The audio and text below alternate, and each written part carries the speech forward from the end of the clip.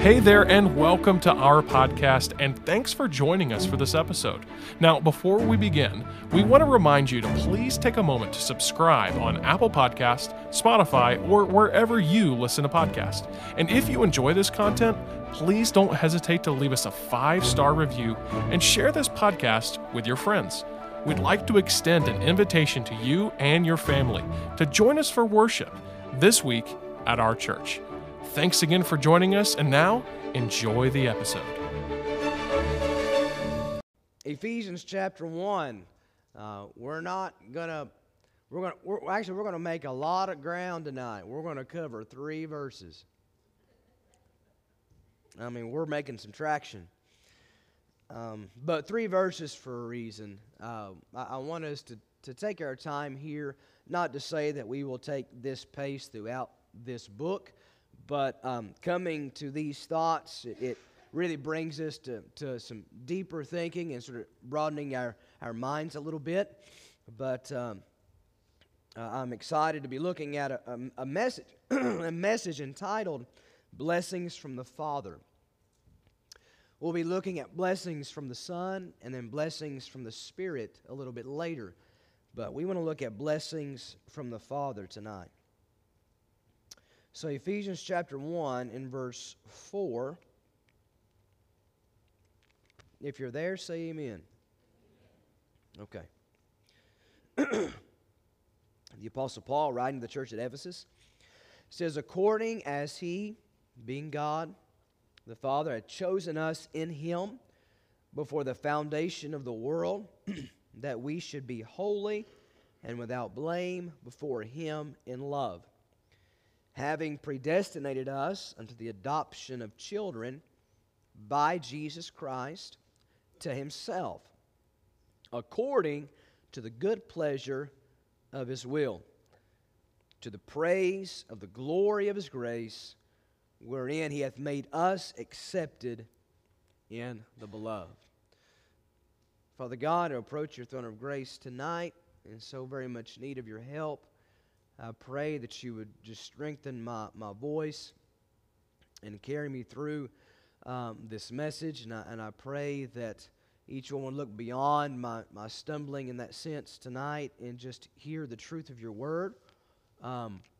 Father, we're here wanting to know what our riches are and what they look like, so we may live according to those, because we have a purpose, we have a calling. So help us tonight to rightly divide your word. I desperately need your help and to do so. And I pray all this in Christ's name, and all of God's people said, amen. Blessings from the Father. For every project that takes place, and I'm speaking from the position of building projects. So growing up around building, I spent a lot of my time in drawing particular blueprints, from homes to architectural millwork, things like that. And for every project that takes place, there is a planning phase. There is something that took place before the project happened or was completed to work out all the details, potentially work out all the details and look at every possible scenario that could happen and make sure we plan for that. Now, you all know this, when humanity gets together and plans something out, the vulnerability is usually high that not everything was thought out, right? Many times you can't think about every variable that comes about. That's humanity. Now, Paul's not talking about any product of humanity here. The Apostle Paul is talking about something that God designed before the foundation of the world. And so what we're going to learn about is something that was designed by someone who is perfect and holy and just and loving. That's who Paul is talking about, all right? And I will tell you this, you're going to find in the nature of God, God has no blind spots. God doesn't miss anything. And when it comes to your salvation, we'll look at the word adoption. We'll be looking at those things. God did not miss anything.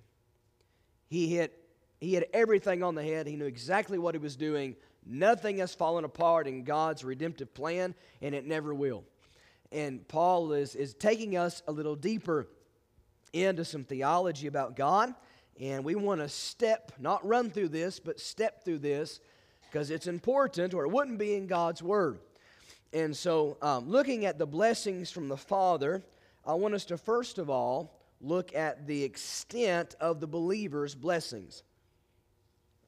So look at the extent of the believer's blessings. And what Paul's going to do, he's first of all going to take us to God's eternal nature. And this is a remarkable thing to examine and look at. So if you will, look at verse 4. It says, according as he has chosen us in him before what? The foundation of the world. So just pumping the brakes for a minute, I just want us to think about God's nature, thinking about his eternal nature. Now for us, when we talk about time, our interaction with time, we usually say things like this. Well, I was, or I used to be, or I am, or I will, or I'm going to be. That past, present, and future. That's what we experience. That's what our mind can comprehend. But Paul is plummeting deeper here, talking about the nature of God. The remarkable thing about God is that God does not live just in the past or in the present or just in the future. We find that God is. Are you following me? Jesus gives a reference back to the Old Testament. You remember when God spoke to Moses there at the burning bush. Who did he tell him to tell the Jews that sent him? Who? The I am. Jesus makes reference to this in John 8:58. Jesus said to them, verily, verily, I say unto you, before Abraham was, I am. All right? And so what we understand is this, is that when it comes to God, the past, the present, and the future all merge to the present. All of time is present to God. He doesn't live in past, present, or future. He lives in the present. We're talking about eternity. And we could get into the philosophical part and just let our minds look at different aspects of that. I'm not going to do that. Philosophy is great. But folks, I just want to look at the text tonight, what the Bible says. And it says that God is eternal. That's his relationship to time. He's eternal. And this is so important because I want you to understand that God's plan of salvation was not just something he developed as he went or just something later on down the road in time. God, before the foundation of the world, was working out what it meant to be a child of God, what it means to be chosen of God, to be adopted as sons, what all that means. He worked it all out before the foundation of the world. And so it's just a remarkable thing to think about God's nature. Now look at this. Now with that in mind, notice what he says. He has chosen us in him. Can we say that together? In him. That is key here to understanding what he's talking about. Before the foundation of the world. Okay? And so the emphasis here is in him. Okay? And so when you think about this, the sphere of God's choosing a people is in a particular person, and it is in Jesus Christ. And so those that have put their faith and trust in him, which is Jesus, we find that God said before the foundation of the world, those that are in him are God's chosen people. The criteria of being the chosen of God are those that are in Christ. And God promised that before the foundation of the world. There wasn't a generation of people that did not have this promise intact of being those that chosen of God. Those that are in Christ are the chosen of God. We come to faith in Jesus, and in that sense, we are in the sphere of God's choosing. And so from our vantage point, God did that in the past. From God's vantage point, he did that in the present. It's remarkable to think about that my salvation was to God was then. But to me, it was 23 years ago. It was in time, space, and matter, right? But for him, it was in eternity past because he doesn't live in time. It's just remarkable to think about. And so when you think about me putting my faith and trust in Jesus and God's promise of choosing me because I'm in Christ, that was as good as in eternity in the past. But for me, it was 23 years ago. It's remarkable to think about. And I will tell, even in knowing this and understanding this, still there is even mystery of how all this works. It really is. But Jesus is the key of being the chosen of God. But we're chosen for a purpose and for a reason, and we'll get into that in just a minute. But I come across the choir writer, G.R. Harding. I don't know if you know who he is, but he wrote this. He said, "Why did he love me? I never can tell. Why did he suffer to save me from hell? Nothing but infinite grace from above could have conceived such a story of love." And that's true. God designing all of this in eternity was all from His love. Now notice this, look a little bit further, that we should be holy and without blame before Him in love. All right, so God has changed you. Aren't you thankful that Jesus had the power to change you?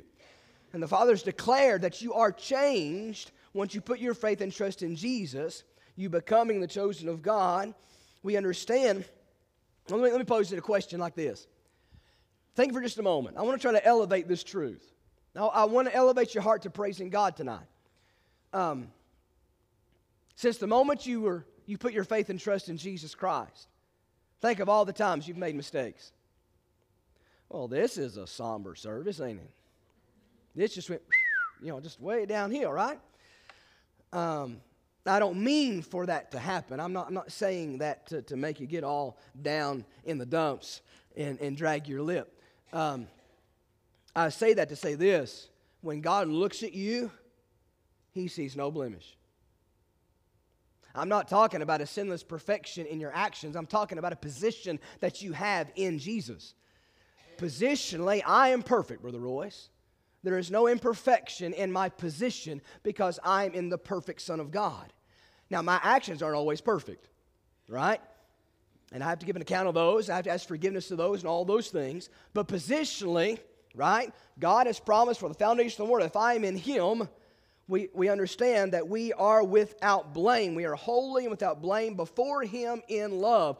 Folks, I'm telling you, God says that when you're in me, you're perfectly in me. Right? What a joy that is, that you now learning that I can go forward with peace in my heart, that God keeps me. We'll learn more about how all that works too. But we see that reality. We see, well, how can this be?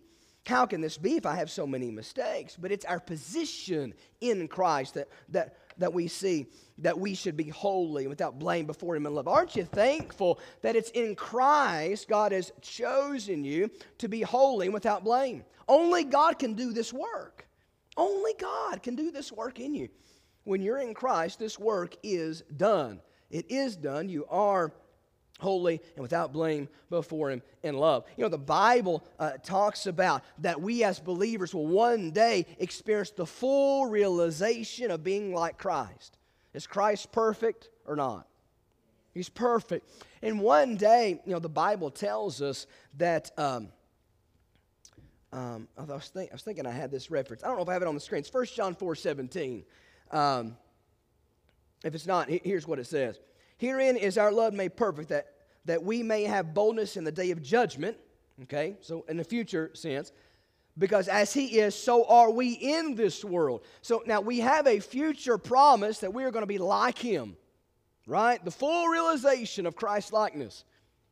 But that's not just then, but even now, as John tells us in 1 John 4:17, so are we in this world. How does that happen? How does that happen? The Holy Spirit is such a wonderful part of the Godhead. He is working all the time to bring our imperfect state to match our perfect position in Jesus. Because you and I don't always do things right. Sometimes we do things wrong. And the Holy Spirit's always working in us, isn't He? He's always working in us, trying to bring us and match us to our position, which is perfect. Are you with me? I don't want to lose you. Positionally, we're perfect, without blame, and holy. Our actions, not so much. And the Spirit is working to bring those two together. And I'm so thankful that He is able to do that work. When I yield to Him, I'll become more like my position. I'll become to look more like Jesus. I'll never look perfectly like Him until I'm up there. But positionally, I am holy and perfect in my works. Sometimes I'm not. And the Holy Spirit helps me look more like my position. What a beautiful thing that is. So God, as you have put your faith and trust in Him, which is Christ, you become the chosen of God, and you're chosen to be holy without blame before Him in love. Aren't you thankful for the mastermind of God? It's a blessing. It's a blessing. And the Father has made every believer, listen, don't miss this. God has made every believer a son or daughter of His. Every one of you. He doesn't miss one. And why is that so important? As you look a little bit further, we get into verse 5. Notice your Bibles. Having predestinated us unto the adoption of children, okay, by Jesus Christ Himself, according to the good pleasure of His will. Let's take a little time and chew on this, okay? So first, we'll get back to the predestination part. Let's look at the adoption part. This is rich. This is joyful. Now, here in our Bibles, it uses the word children, adoption, all right, of children. Now, I'm not going to try to get technical, but I just want to point out something here. When you look at the word adoption, all right, when you look at the word adoption, it produces the next, there was a decision made on what the next two words should be. Adoption, you think about children, don't you? And that's what we see in our translations, adoption unto children. But when you look at the word adoption back into the original language, is what you find. It talks more about sonship than being children. And that's huge. It's great to hammer that out when you're studying this. Why? Because sonship speaks about what you now can have in your life as believers. It's not just children means I'm a member of God's family. When you put your faith and trust in Jesus, you became a child of the King. Are you with me? You're in the family of God. But listen, what is predestined for you when you're in Christ is that you are a son or daughter. Now, why is that important? When you go back, the Bible talks about the law being our schoolmaster. Back in the Old Testament, in those days, you'll find that children had a teacher, had a, if you will, a mentor, right, that would guide them. As a young child, they were not up to the age yet of enjoying all their inheritance because they were young. They were kids. Right? Henry and James can't enjoy all the things that I could give them. They're not old enough to enjoy everything that I have for them, right? They're just not old enough. The responsibility is not there. The wisdom's not there. And some, they're just not big enough. Okay? Here's the remarkable thing. When you look back in the culture, when they got to a particular age, the mentor or the teacher now would step out of the picture because now they've reached an age of enjoying all the inheritance of their father. What Paul is saying to every believer, the moment you trusted Christ, you became eligible to receive what all God has for you from Himself. Does that not excite you? There's not one day that you live as His children that you don't have all the resources from Him. You have all of His resources there because you are, He says, you're a son, you're a daughter. You're at that place where you can receive all of the inheritance you have, in the sense what you need on earth. It's all there. You don't have to wait 5 years, right, to have what other sufficient grace He has for you. It's all there. Now, one day, I want you to understand this adoption is not just for right now. But turn to Romans 8:22. Turn there. Romans 8:22. And we'll look at this word predestined for just a moment, and then we'll move on. Romans 8:22. There's also a future sense of this. So we're sons and daughters in this present moment. We're able to draw from our fathers, from our inheritance from the Father. All that's needed here. But also in the future, Romans 8:22 and verse 23. For we know that the whole creation groaneth and travaileth in pain together until now. And not only they, but ourselves also, which have the first fruits of the Spirit, even we ourselves groan within ourselves, waiting for, you say the next word, for the adoption, to wit, the redemption of our body. There are some things that we don't get to experience yet. There's going to be the full adoption that we're predestined to, which is when we're in glory, when He calls us home. And the fact that this is predestined to the children of God who are in Christ, no one can shift that reality away from you. This came from the hand of God. It's kept by the hand of God, and it is distributed by the hand of God. No one can strip that from you as His son or daughter. I have to say amen, hallelujah to that. I mean, there's some powerful things in this world, but there's nothing more powerful than the hand of God. And all of this came from the hand of God. It's wonderful. So predestined us unto adoption of sons. This is not connected to the lost. You don't, as a lost individual, you don't get this inheritance.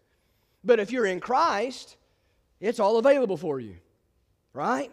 And what great message for a lost person to hear, that you can have an inheritance this world cannot match, which is from the Father, but you got to be in Him, right? And so it has to do, this predestination deals with the full maturity. We're partnering in His eternal purposes. So God knew very well that when I came, put my faith and trust in Jesus, He knew very well all the grace that I needed to partner with Him in kingdom building. The Bible says I'm a co-laborer. If you're a believer, you're a co-laborer with Jesus. And it would be foolish of God to not give you all that you needed to be a sufficient and God-pleasing co-laborer. You with me? Oh, God's so smart. He's so smart in how He's done all of this. All from His mind. He needed no other help from you or me. And He figured all this out. What a powerful and amazing God we have. And it says, notice this, according to the good pleasure of His will.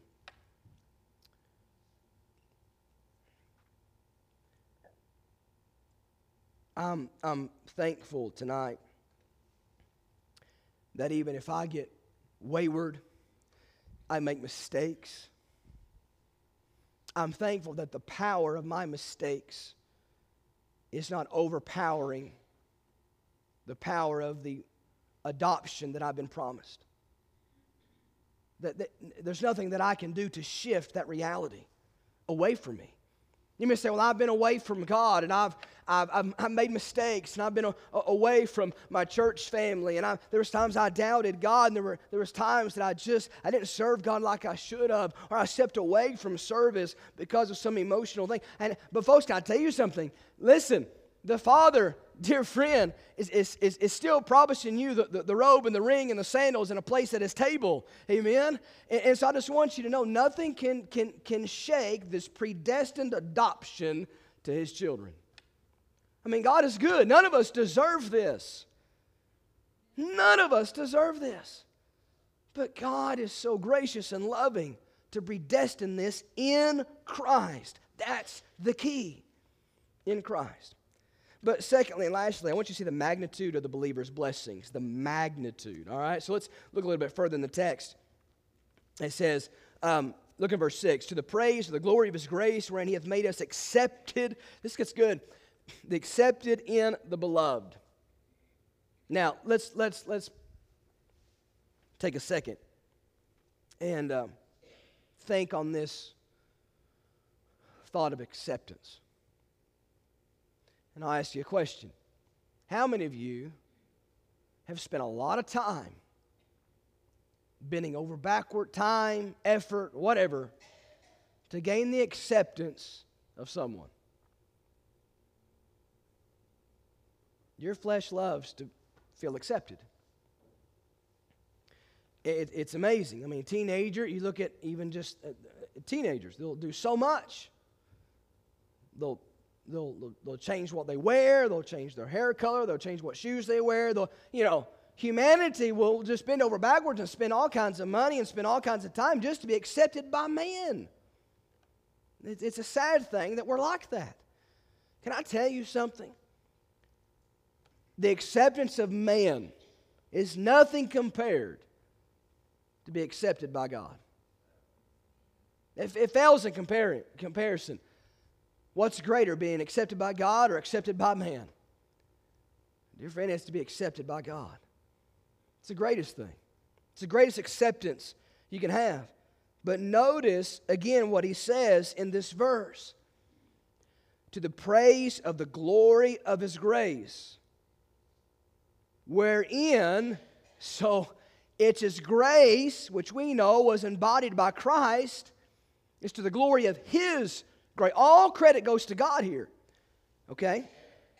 Wherein, in that grace, He hath made us, the believers, accepted in the beloved. Now, Mark 1:11, just listen. The beloved, what does that mean? What is it? What does it mean to be accepted in the beloved? Does beloved have any significance at all here? It does. So let me just sort of jog your memory. Mark 1:11. And there came a voice from heaven saying, Thou art my beloved Son, in whom I am well pleased. John 8:29 says this about Jesus, and He that sent me is with me. The Father hath not left me alone, for I do always those things that please Him. Do you know why it says accepted in the beloved? This goes back to what I told you to pay attention to at the beginning. In Him. The beloved one of the Father is only one person, and His name is Jesus. Why is that? Jesus always did everything perfectly to the Father's will. Jesus is the beloved of God. And the way we become accepted in the beloved, amen, is, of course, being in Christ. Folks, that's how you're accepted by the Father. It's not by what you do. It's not some meritorial act. It's not by some kind of repeat after me prayer. It's not by some kind of baptism. It's simply being in Jesus. Being accepted. What God has done, He's put no effort on your shoulders because it's not a work you could do. But it's a work only the beloved Son could do. And guess what? Over 2,000 years ago, He did it. For you and for me. Why? Because the loving Father predestined Him to do exactly that. He was predestined to be slain before the foundation of the world.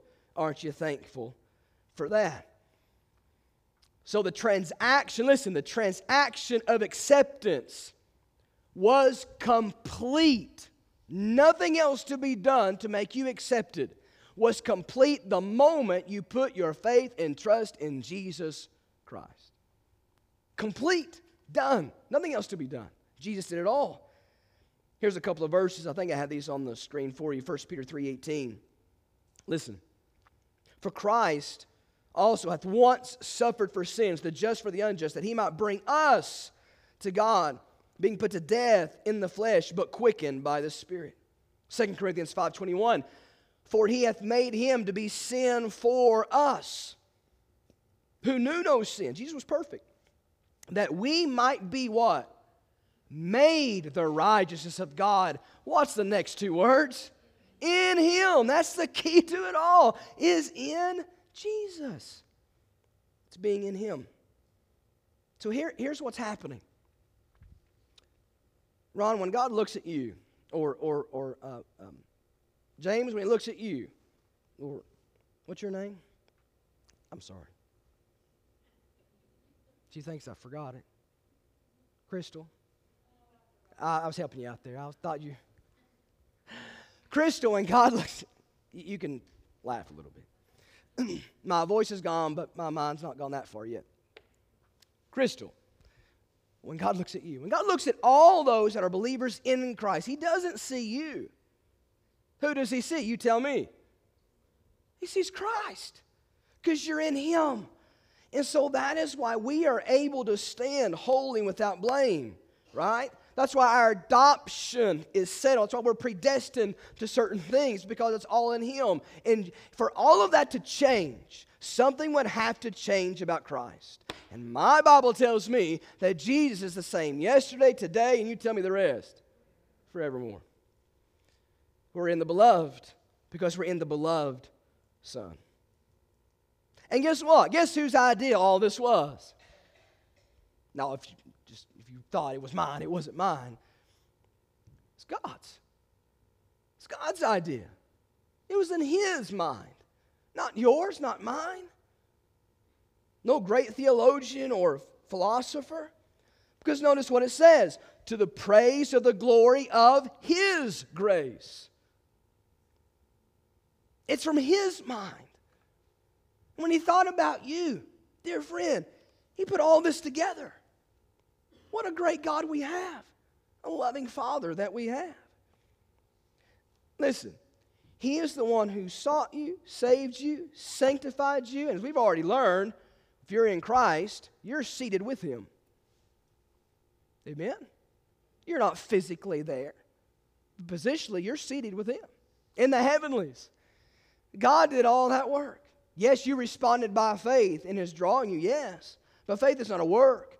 Faith is simply a response to His work of drawing and reproving of your sin and showing to you His salvation, His righteousness.